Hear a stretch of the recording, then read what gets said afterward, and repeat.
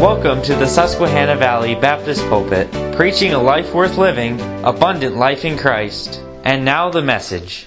Taking some time in this second book of the Psalms, which begins really in the 42nd Psalm, and the opening sections of this second book deal with the Psalms that are designated for the sons of Korah. And this is, as we've well rehearsed, the same Korah that is mentioned in Jude as the gainsaying of Korah. It's the same one mentioned in the book of Numbers as the one that withstood Moses, and of which him and the two malcontents the two Reubenite malcontents, the earth did open and swallow alive. In fact, I think it's on Father's Day we preached a little bit about Daddy's sin and the son's choices. Not all of his descendants of Korah's were killed on that fateful day. In fact, perhaps the one that will quickly reach our minds as one that is a descendant is that of Samuel, the prophet and priest at the time of Saul and of the early part of the reign of King David. His father was Elkanah. When you chase this all the way back through his dad Tohu, etc., you come to find that Samuel is a direct descendant, removed maybe a half a dozen generations so from that particular day. And the sons of Korah, namely those descendants of Kohath, would later become singers in the temple. In fact, one of them was named Heman, 1 Chronicles chapter 6, and he is related as the singer. And he, in fact, was a descendant, perhaps a grandson or great-grandson, I forget the lineage there, but a direct descendant of Samuel. Which, again, I would remind you when you think of Samuel, that in Samuel's old age, one of the things that extended in the minds of the Jews a motive by which they should get a king was the fact that they had already universally made the decision that the sons of Samuel would not reign over them. For the sons of Samuel were as the sons of Belial in one sense. They were treacherous men, and it seems to be a recurrence that had happened earlier in the life of Samuel, as he saw this same thing witnessed in the life of Eli and Hophni and Phinehas. But nonetheless, these sons and descendants would have a number, perhaps 11 psalms, and next week we'll be on Psalm 49, and that'll be about one of the last ones. It's not the last one, but one of the last ones that are directed as a song of Korah. Now, these half a dozen psalms are directly linked together. In many cases, they are very prophetical in nature. And that should not come as a surprise, because the book of Psalms should not singularly be seen as just a psalm book by which we sing songs, but rather it is, in its essence, prophetical in nature. I would remind you that even as the Lord Jesus hung on the cross of Calvary, his last words, giving up the ghost, it is finished. That is a direct quote from the book of Psalms. Many of those last sayings, you go to the 66th Psalm, and you find about the prophecies fulfilled about the splitting of his garment, or about the fact that no bone would be broken. It's all prophetical in nature. And so as we study through these, we'd be remiss not to see the prophecies that are mentioned and foreshadowed in the book of Psalms, particularly this selection that we have here. 2 weeks ago, we were in the 47th Psalm, and our general theme on the 47th Psalm is this: the great king. And we looked at this great king and what he did for the house of Israel, and what he would do as he reigns over the heathen, as he establishes a throne in his holiness, which we should not remiss is a direct reflection that is made there. And it talks in the last verse of the 47th Psalm to describe the greatness of the King God. It uses this phrase, the shields of the earth belong unto God. Now, without revisiting all of this, but to set the scene for this morning's study in the 48th Psalm, the shields of all the earth belong to God. If you would study in the Old Testament, you would find that as two enemies met on a field of battle, you'd find that the one that was defeated, their sword, or rather shields, would be taken from thence, and they would be hung on the walls of the throne of the king that had conquered them. And each kingdom would have their own, on that same wall, great majestic swords or shields. Once again, I want to say swords so bad, but shields is what we're speaking of. You can read about this in the time of Hezekiah and Rehoboam and Solomon, of their great shields that they had. So he's not just speaking in a poetic sense here, in a practical sense, that one day all of the shields of all the world will belong to God. Now, there is a sense in which we can say that today. Surely God is greater than any king. We spent some time in the Sunday school hour and we were looking a little bit about Nebuchadnezzar, and it is not a difficult thing at all to say that surely God was greater than Nebuchadnezzar, or that God is Roman. That is not improper, but prophetically there will be a real literal day when all the world will bow the knee. Every throne, every prince, every captain of hosts to the King of Kings. Don't miss the prophetical overture that is in this passage. Not just in a sense of, yes, God is stronger and more powerful and more sovereign. That indeed is the case. But in a real, literal sense, there'll be a day where every knee shall bow. That day has not occurred yet.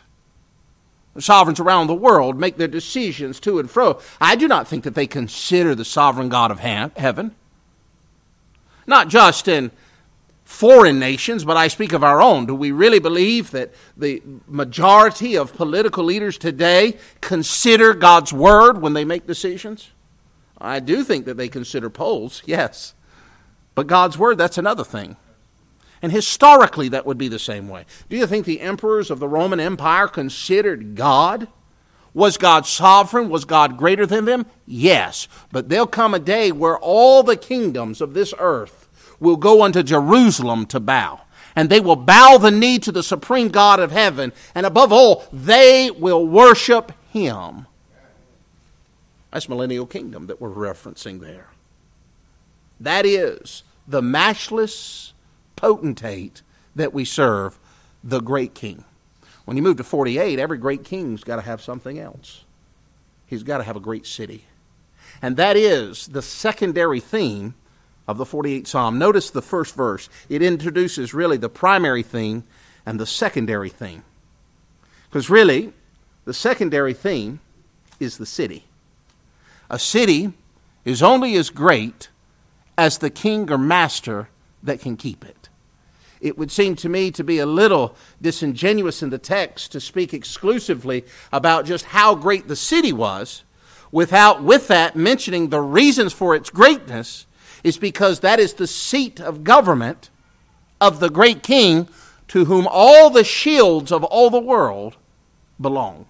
Notice the first verse here. He says, "Great is the Lord, and greatly to be praised in the city of our God, in the mount of his majesty."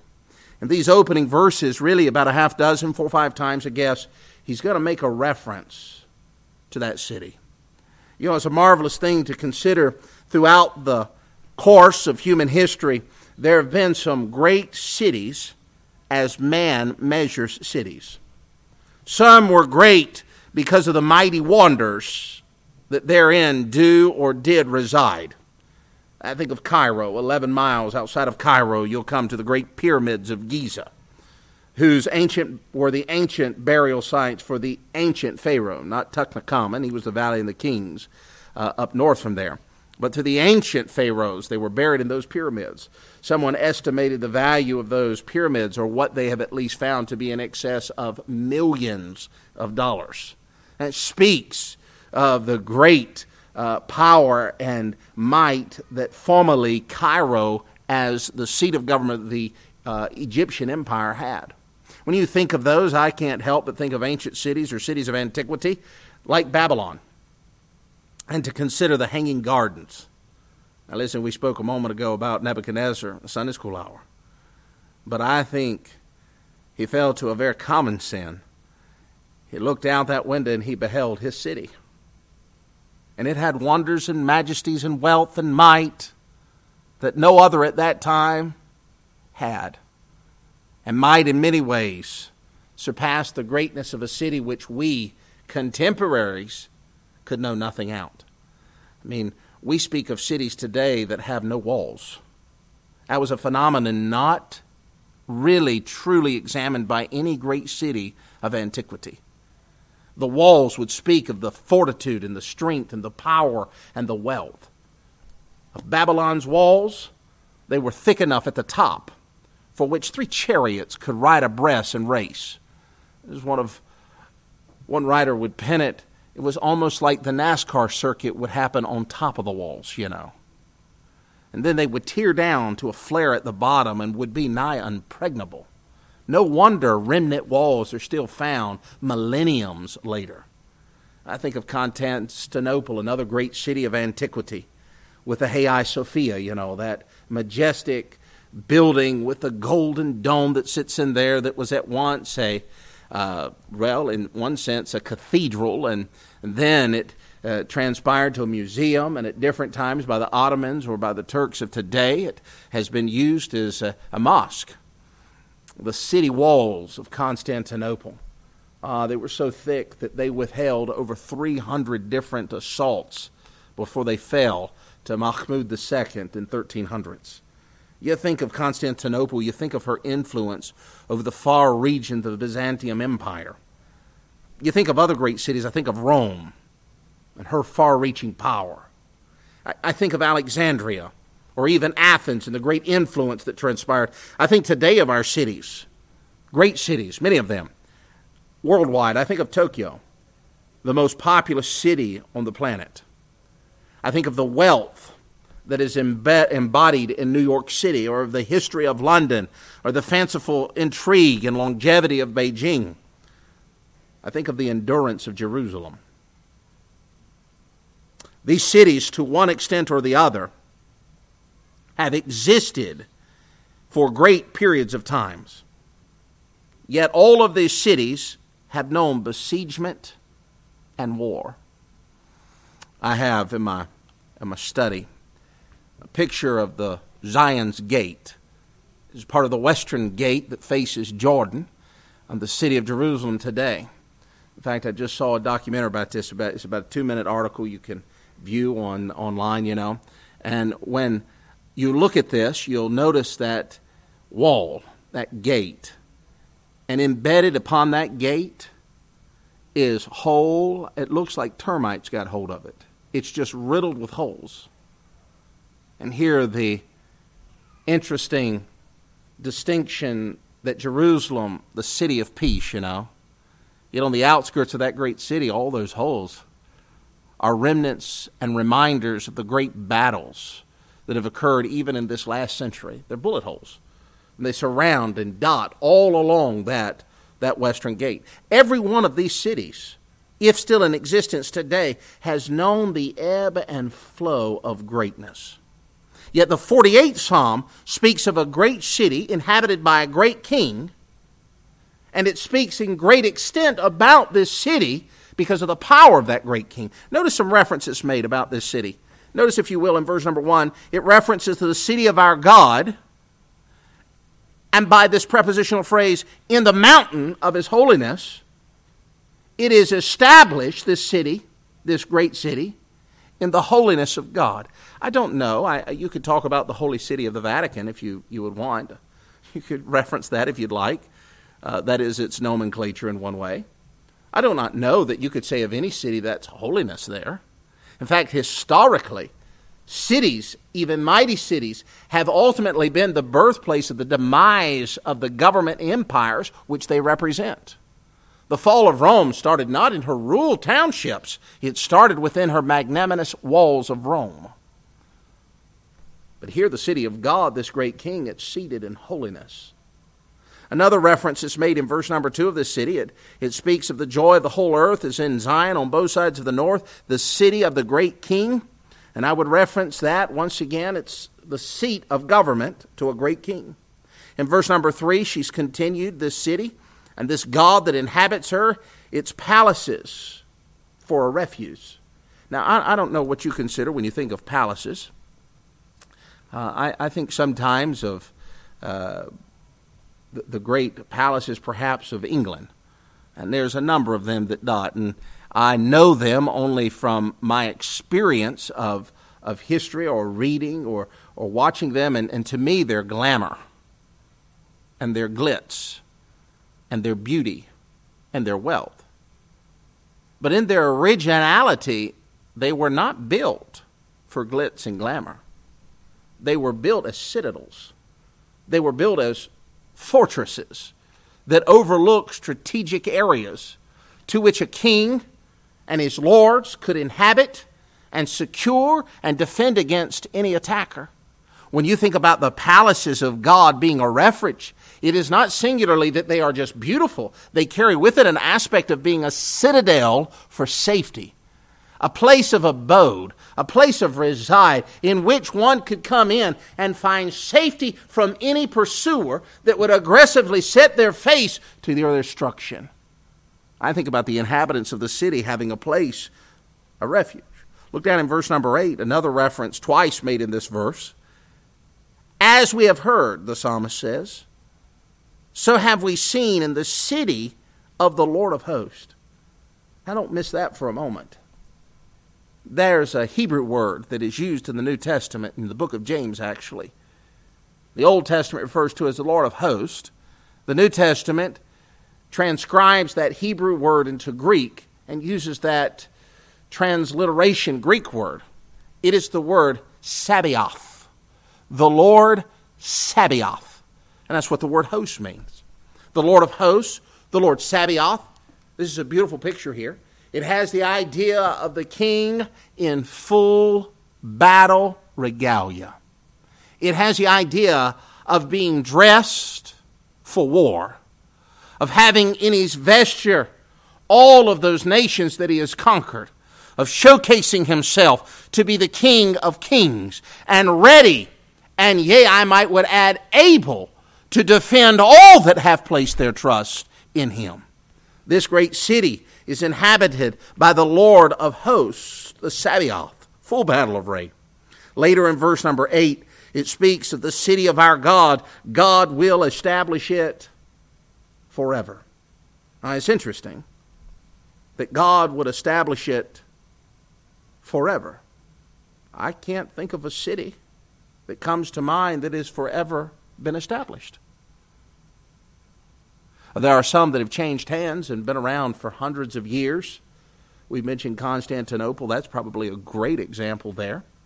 But to be established forever, this psalm in its whole is classified as a psalm of Zion, and hence is seen as a psalm of thanksgiving. Likely, it was used during their ritual walks as they would move around the city praising God, and perhaps designated for festivities, not unlike the Feast of the Tabernacles.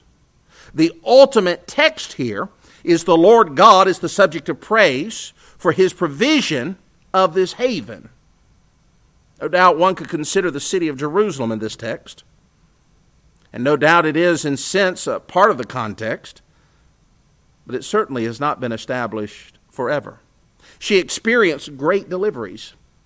I know that I have referenced this one several times over the weeks, but Isaiah chapter 36 comes to my mind as one of the greatest deliverances that the nation of Israel, the tribes of Judah and Benjamin, and the city of Jerusalem would ever know. In the 36th chapter of Isaiah, Isaiah moves from prophetical into historical. And there in the 36th chapter, he's going to speak about the invasion of the Syrians by Sennacherib. And that's the passages you find about the loudmouth prime minister, Rabshakeh, who refused to speak in any other tone other than Hebrew. It was an embarrassment. And Hezekiah and the men of the city, having been besieged, praised. And God sent an angel at night. Do you remember this? So nearly 185,000 Assyrians died. And that awful night. History recalls that Sennacherib and the remnants of his forces, 185,000 people, that's a lot of soldiers, that they would turn to Assyria. And his sons and descendants would kill him while he prayed to a pagan god. And Israel, and particularly Jerusalem, would be saved. I think about other times. I think about Jehoshaphat in 1 Kings chapter 22. All of those Edomites and Syrians rising up against him, and he would go to battle, and God would once again preserve and protect Jerusalem. Yet the singular fact is Jerusalem has not been a city that has been established in the true essence as a victorious city forever. She has on many occasions known grand defeat. Daniel would be remiss if we did not consider him. For it's during the times of Daniel that Babylon would invade and carry away in 3 separate captivity the host of the people that lived there. Nehemiah, 70 years later, hearing of the remnant of the inhabitants of Jerusalem, would break down in great tears as he considered that there were no walls surrounding her. She was open for free pillage. There was no one to prevent the adversaries from coming in and taking what was not theirs and taking it to their place of abode. For even when Ezra returns, he goes from thence to build the temple of God. He takes with him all the provisions to build the temple. They're present and they're laid about a fence, and politics and red tape get in the way. Yes, it's existed forever. But ultimately there was the coldness of the heart of people, God's people. Their lack of desire to persevere under the most difficult of circumstances. And as a result, there's a 15-year hiatus from the time Ezra leaves to the time the temple is built. And during that time, by the time you get to Haggai, who eloquently describes this, all of the provision to build the temple had disappeared. There's no protection. It's a devastating time to live. A low ebb in its society. 70 A.D. would come to mind as another time in which Titus and Vespasian ultimately brought about the utter and awful destruction of Jerusalem. And she would remain in ruins for the better part of a millennium. While the deliverances past of Jerusalem foreshadow a future deliverance, this is speaking about a time yet to come. A prophecy about her final preservation. Her deliverance perhaps from Gog and Magog in Ezekiel chapter 38. It lies yet ahead. A remnant as indicated in the scriptures in verses 4 and following, where all the kings were assembled, where they would all in unison pass by her together, where they would see it and marvel, and yet there upon it God would send, as it is in the 7th verse, an east wind that would destroy the ships out of Tarshish. This is a habitation and an establishment of the city to which Abraham looked for. A city that had the truest of foundations, who found its source of power and establishment in the hand of a great king. This is no doubt, look if you will, in Revelation chapter 21. Another city that was seen by John the Revelator in the final chapters of the final book of Scriptures. John says, I saw a new heaven and a new earth, and the first heaven and the first earth were passed away. I, John, verse 2, I saw the holy city, the new Jerusalem, coming down from God out of heaven, prepared as a bride adorned for her husband. Yes, there are many cities that have existed, but this passage in the 48th Psalm speaks of something that is yet lies ahead. It is that time when Jerusalem becomes the city of peace in permanent existence. It is that time when wars have ceased. It is that time when a single great king reigns not just over Jerusalem, but around all of humanity. It is that time when injustices are reconciled, when victories are complete. It is a new habitation and a new Jerusalem, inhabited by the great king of the previous psalm. And note the preeminence here is the work of the great king, not the city of abode. Look, if you will, just a few thoughts here this morning on why God is to be praised. In the first few verses, we've alluded to this, but God is to be praised because of his dwelling place. He speaks in verse number 1 of the mountains of his holiness. I can't but in my mind go back to the 120th Psalm where he talks of, I will look unto the hills from whence cometh my help. My help cometh from the Lord that hath made heaven and earth. He later in that verse talks about, he shall not cause my feet to be moved. He shall establish my goings. You want to know a reason this morning to praise the great King? We praise him because of his majestic dwelling place. It's established not just in a singular mountains of rest, but it's established in a place of true holiness. I would submit to you the thoughts of the beloved apostle, as he's writing through inspiration to Timothy, he tells Timothy, and there's so many things that young Timothy could have pursued in life, but in that great epistle, Paul instructs him on this wise by the Holy Spirit. He says, seek godliness. Above all, pursue godliness, for it has the promise of the life that now is and of that which is to come. Holiness today is often made something of a punchline and a joke, of a reference of being iconoclastic, if you will, belonging to a former age. But when God establishes this great city which is to come, it will be the bedrock of its foundation, the constitution of its government, the codification of all of its laws will be directly soaked and bathed in His holiness. There's nothing like it. Listen, friend, every civilization has unjust laws, but not this city. Every society has laws that are out of date, but not this city. Every society has laws that are not enforced, but not this city. Why? Because this majestic city is the capital. It is the dwelling place of the great God, and it is established and rooted and developed and grown out of His divine holiness. And that is what causes it to exist forever. It will be a blameless city. It will be a perfect city.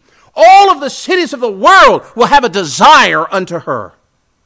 And because of such, when you come to verse number 2, in speaking of His dwelling place, note this phrase, it'll be the joy of the whole earth. I know not a city today that the whole world joys at. There are regions of the world that joy at cities, but I cannot think of a singular city. History over. Look over the 6,000 years of recorded human history. You could be hard-pressed to find a city that the world over would joy at. I can tell you today that that is not Jerusalem. The world over does not rejoice in Jerusalem. I can tell you that's not Moscow. I can tell you that's not London. I can tell you it's not the cities of the United States or its capital of Washington, D.C. It's not Manila in the Philippines. It's not Tokyo in Japan. What city is there today that the whole world joys over? And I would take you back to the previous point. The one reason that the world has no joy in a single city is because no city is established in holiness. They seek their own. But the great King that's coming, that will establish that great city, it'll be a place of joy. And note what the Scripture says, of the whole earth. There'll not be a single inhabitant in one of the far-reaching corners of the world that will not joy upon the sheer contemplation and meditation of the city of God. That's how I know, if I'm going to look literally, that the fulfillment of this lies yet ahead. For there will be a day in a city, the Scripture mentions, of whence the whole world will joy about, that will be seated in perfection and true holiness. Notice a third reason to praise Him as concerning His dwelling place. Look at verse 3. God is known in her places for a refuge. I rather like that. The entryway, I believe it's to the Hudson River, you've got the Statue of Liberty. Send me all your beleaguered and poor and tireless. My friend, I think of what the Lord told His disciples. Come to me, you that are weak and heavy laden, and I will give you rest. This Jerusalem, preceding the establishment of this grand city in future prophecy, will be the resurrection of all of those dead martyrs of the tribulation, remember? Whose voice the revelation requires or quotes are under the altar crying, "How long, O Lord, how long?" Sometimes our soul cries that. Being not separated from our body, but rather being in this world, we cry, how long will ungodliness continue? How long will wickedness pursue? How long will unrighteousness be the keynote of our society? How long will sin go forward? But then there's that day When this city is established, the great king, the scripture says here of this dwelling place, it will be a refuge. There's a number of things for saying. Look up, if you will, at verse number 2, thinking of the refuge. There's an interesting phrase here. He says, in speaking of the joy of the whole earth, and I moved past this, but let me just circle back to it a moment. He says of this whole earth is a Mount Zion on the sides of the north, city of the king. And you read that, the sides of the north, and you just go right by it. Here's an interesting thing. That's not there by accident. There's a topographical change that will occur to the land inhabiting the city of Jerusalem today. Topographical. There'll be a change that will occur. But that phrase, the sides of the north, if you were to go back and you look in Isaiah chapter 14, there's 5 I wills that Satan said. He said, I will ascend into the heavens. And he uses this phrase, and he talks about the fact that Satan said that he would sit on the sides of the north of God's congregation. Isn't that amazing? And he will one day. Through his embodiment or possession of the son of perdition. 2 Thessalonians says of him that he will come into the holy place of God, seated upon that place of God, proclaiming himself to be God. Later the scriptures record their eyes will be opened. Yes, this is a city that's going to know great warfare. But this is a city that will be delivered, even on the sides of the north. That ought to be a token for us that there's no adversary that can conquer and defeat the sovereign plan of God. He is the great king, and he is to be praised in the city of his habitation, for it has been saved and preserved, and all those that run into it will be preserved evermore and will be saved, and so done eternally. For those that consider the ability to be able to lose one's salvation, I would submit to you that I cannot find anything that God does not complete. For he completed in 6 days the creation of all that is. He completed the promise that he made to Eve in the garden, that he would send a Redeemer. He's completed so many promises throughout Scriptures. I like what Paul said in Philippians chapter 1 and verse number 6, that he will keep you unto that day. Amen. It's secure. Amen. God's city is never going to be taken away. God's city will never be ruined. God's city, future tense, will be a continual place of habitation and refuge. Though demonic power will besiege it and fight against it, he's ultimately to be praised for his dwelling place. Verses 4 through 7 give us a second thought about why to praise God greatly. Not only because of his dwelling place, but I think secondly because of his defending power. His defending power. Note, if you will, he speaks in verse number 4 about the kings assembling. I'm always amazed of the strange bedfellows that get together to war against their cause. There's so much truth in the enemy of my enemy is my friend. The kings are assembled. I think in the last days we speak of this battle of Armageddon. And biblically it's between the Antichrist and against the kings of the east. But upon seeing that great God descending on a white horse, what will they do? They'll lay aside their petty grievances, and they'll coalesce around their common enemy, which is none other than our Savior. The kings have assembled. They've passed by together. He goes on to speak, not only is the enemy gathered in her great number, but the enemy is united. Their great common enemy is none other than God and his holiness. And then notice the following phrases that leap from the pages here in verse number 5, 6, and 7. It says they saw it. They saw his power. They saw his majesty. And they marveled. And they were troubled. And what a polite way of putting this. What's the scripture say? They hasted away. You know what that means? Years ago I had a friend of mine, and he went to Guatemala as a missionary, and he had an ability. He was an older man. I guess now he's early 80s maybe. But he had retired earlier to go to the mission field. And he just had a unique way of spinning a story. And he gave this illustration how when he felt the Lord impressing to quit his job and go to the mission field, he said, I ran. I ran from God. And he said, what I mean is I tucked my tail between my legs and lit off like a scalded dog. What a great imagery there. Hasted away. Hasted away. They recognized the utter defeat that was sure to be placed upon them. They fled. He goes in verse 6, fear took hold upon them. Where was all that fear at? In verse number 4, when they were gathered and assembled together. You know, this world really never can know boldness. Think of what the Proverbs relates to us. Talks about every man fleeing, but the righteous are as bold as a lion. Here are the great kings. Full battle array. They've got their papers of allegiances and alliances. They've got their armies with them. They've got their best implements of war.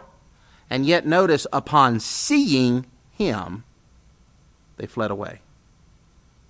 Fear took hold upon them.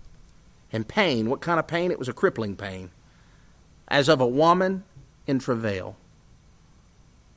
And the ultimate defeat that occurs in verse number 7, thou breakest the ships of Tarshish with an east wind. These enemies have assembled from the four corners to plague and to destroy, yet God, as he buried Pharaoh in the deep, is committed to delivering his people.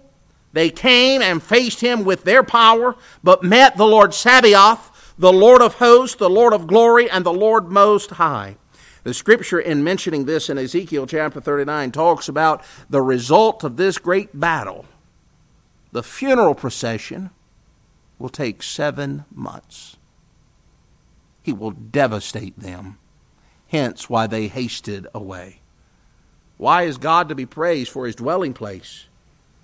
But he's equally to be praised for his defending power. None is able to defend like him. Notice a third thing quickly. The last few verses, you've got God is to be praised for his divine person. As if we needed yet a third reason.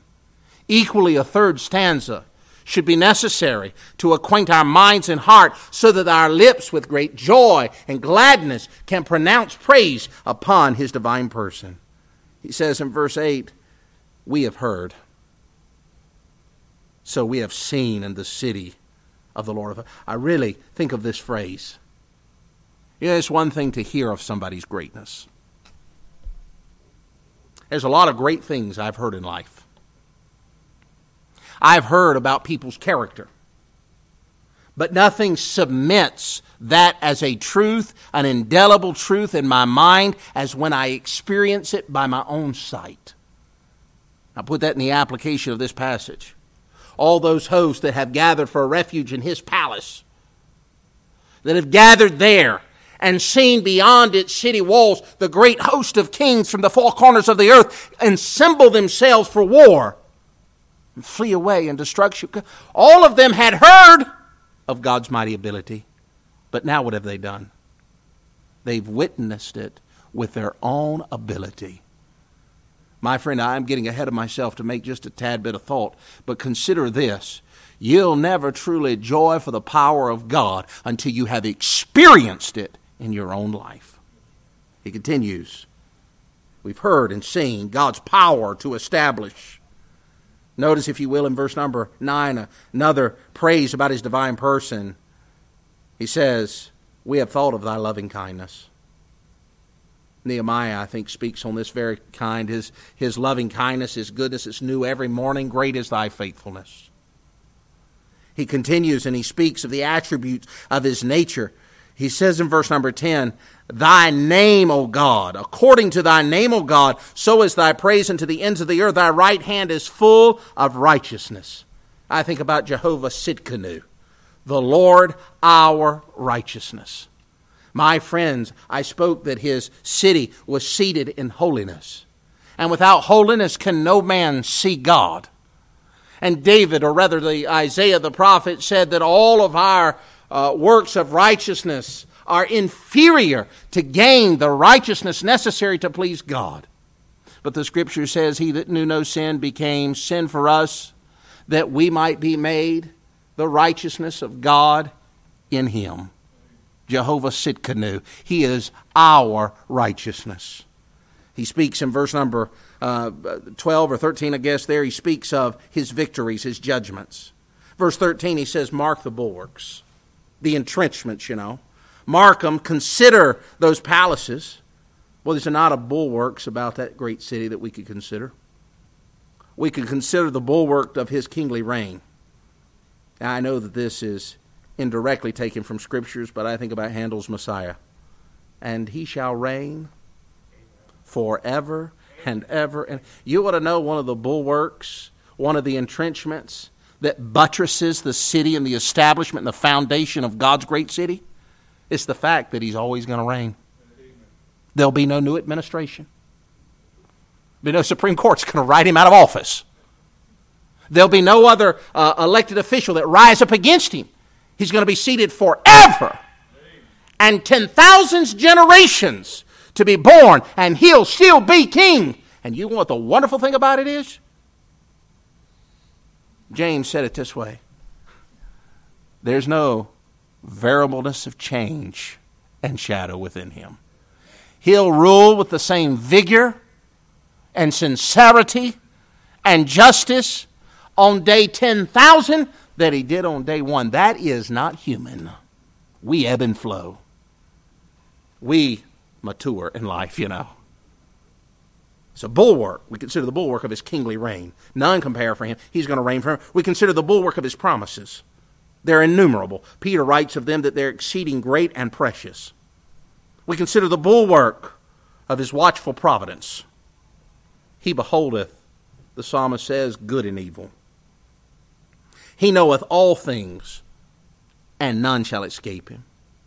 Paul to Timothy in 2 Timothy said, I charge thee therefore by the Lord Jesus Christ, preach the word. Be instant in season, out of season. But he says, I charge thee by the God that shall judge the quick and the dead at his appearing. That's his providence. He's beholding the good and the evil. He doesn't need a list of cabinet people to tell him what the latest polls are. He doesn't have to read through a list and laundry list of all the newspapers and behold all of the cable news that exist. He knoweth it firsthand. I got to move on with my notes, but I think about the 139th Psalm. Wherewith shall I flee from his presence? He knoweth the very word that is in my mouth. He knoweth my thoughts. Now, some of our thoughts are far off. He can get our thoughts out of our mouth sometimes. But no, he knows our thoughts long before we've had the ability to process them and verbalize them throughout our mouth. He knows them.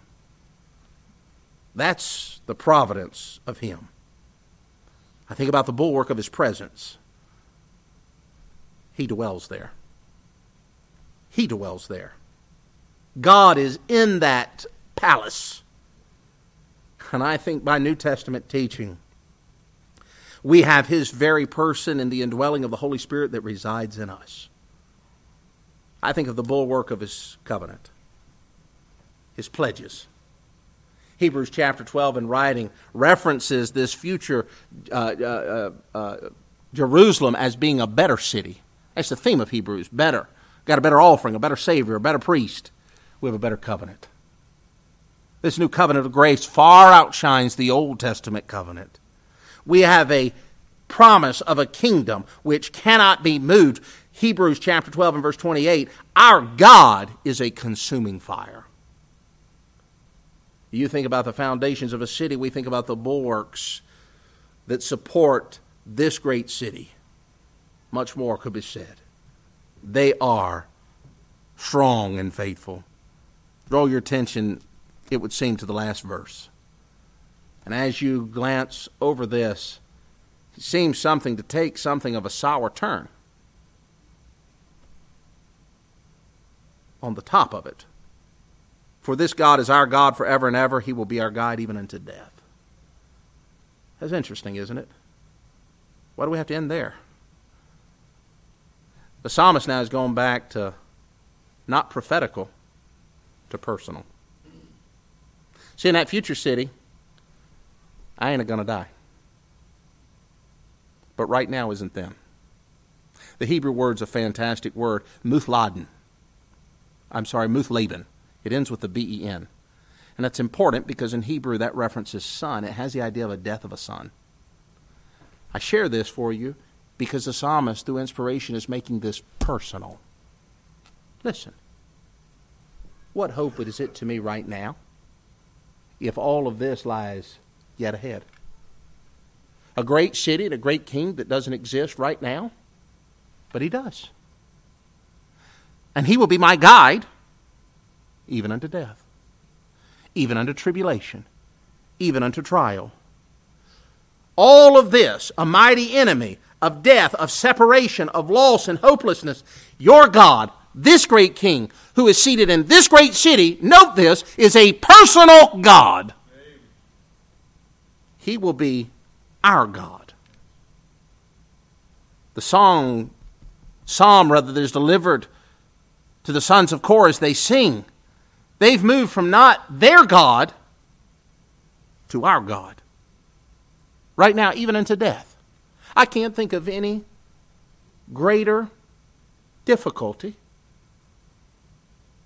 a finality that man will experience on this side. Death is such a fantastically terrible sting. It has the air of permanency, of heartbreak. It seems our hope inadequate to express it. Yet God is our guide even unto death. He's a personal God. Even in the gloom of this life right now, God has promised to deliver. And thereby his children are not afraid to be called their God. For he hath prepared for them a city. Now one of the psalmists could write, he leads me through the valley of the shadow of death. But right now, like Abraham of old, we desire a better country. That is an heavenly one. Wherefore, God is not ashamed to be called their God, for he hath prepared for them a city. John speaks of this, and promising and contrasting of this city and world that we know now as compared to that one of future glory that he has promised to deliver Zion, and so he will deliver us right now from even that greatest and last enemy that will beseech upon our soul. He will preserve our inheritance throughout eternity. Therefore, we should never cease in praising him for his greatness and his glory. Seems fitting that I should remind you of one of the last verses in Revelation, particularly the 22nd chapter and the 14th verse. The Scripture records, right at the conclusion of all of it, almost in singularity with the 48th Psalm, a move from what will be to what is. All of Revelations is what will be. You come to the 22nd chapter, 21st chapter, he's talked about New Jerusalem, and he's detailed that city four square. Its river, its tree that gives fruit, its meteorological influence. There's no need of sun, for his glory shall illuminate that city. Every tear be wiped from the eyes. But that's all future. What about the right here and now? And seemingly, the Holy Spirit moved John, the 22nd chapter, and so he moves here the psalmist in this 14th verse to consider that God's a personal God right now. And that 14th verse of Revelation 22, he said, "Blessed are they that do his commandments, that they may have a right to see the tree of life and may enter through the gates into that city." You see, this thing comes full circle. If you want the refuge of that great king in his great city, if you want to be part of that great city which shall be established forever and be a joy unto the whole world, if you want to experience firsthand the deliverance of God from all of the difficulties that pester and plague the life of humanity, if you want deliverance from a life of doom, if you want deliverance from the wrath of God and that subsequent condemnation that will be passed upon all, you have a personal responsibility. You're going to have to see. You're going to have to obey. You're going to have to, by faith, receive Him. Therefore, then, He will guide you even unto your death. David had so much to say about this in the 40th Psalm. I believe it's the 37th Psalm where he said, I am old, and I have been young, but I have never seen the righteous forsaken. Note his word. He didn't say, I have never heard of the righteous forsaken. For he himself had experienced need in life. He himself had experienced trials in life. It was he that was pursued all manner of the wickedness, or all manner of the wilderness, rather, by his father-in-law. It is he that in old age would be nearly killed by his own son. I've never seen the righteous forsaken. I've never seen it. My personal experience is equal to my personal hearing that God is a refuge. And that experience and that understanding gives me hope that He has the power and ability to guide me all the days of my life, even unto death. Great is the Lord, and greatly to be praised. Let's stand for our Father.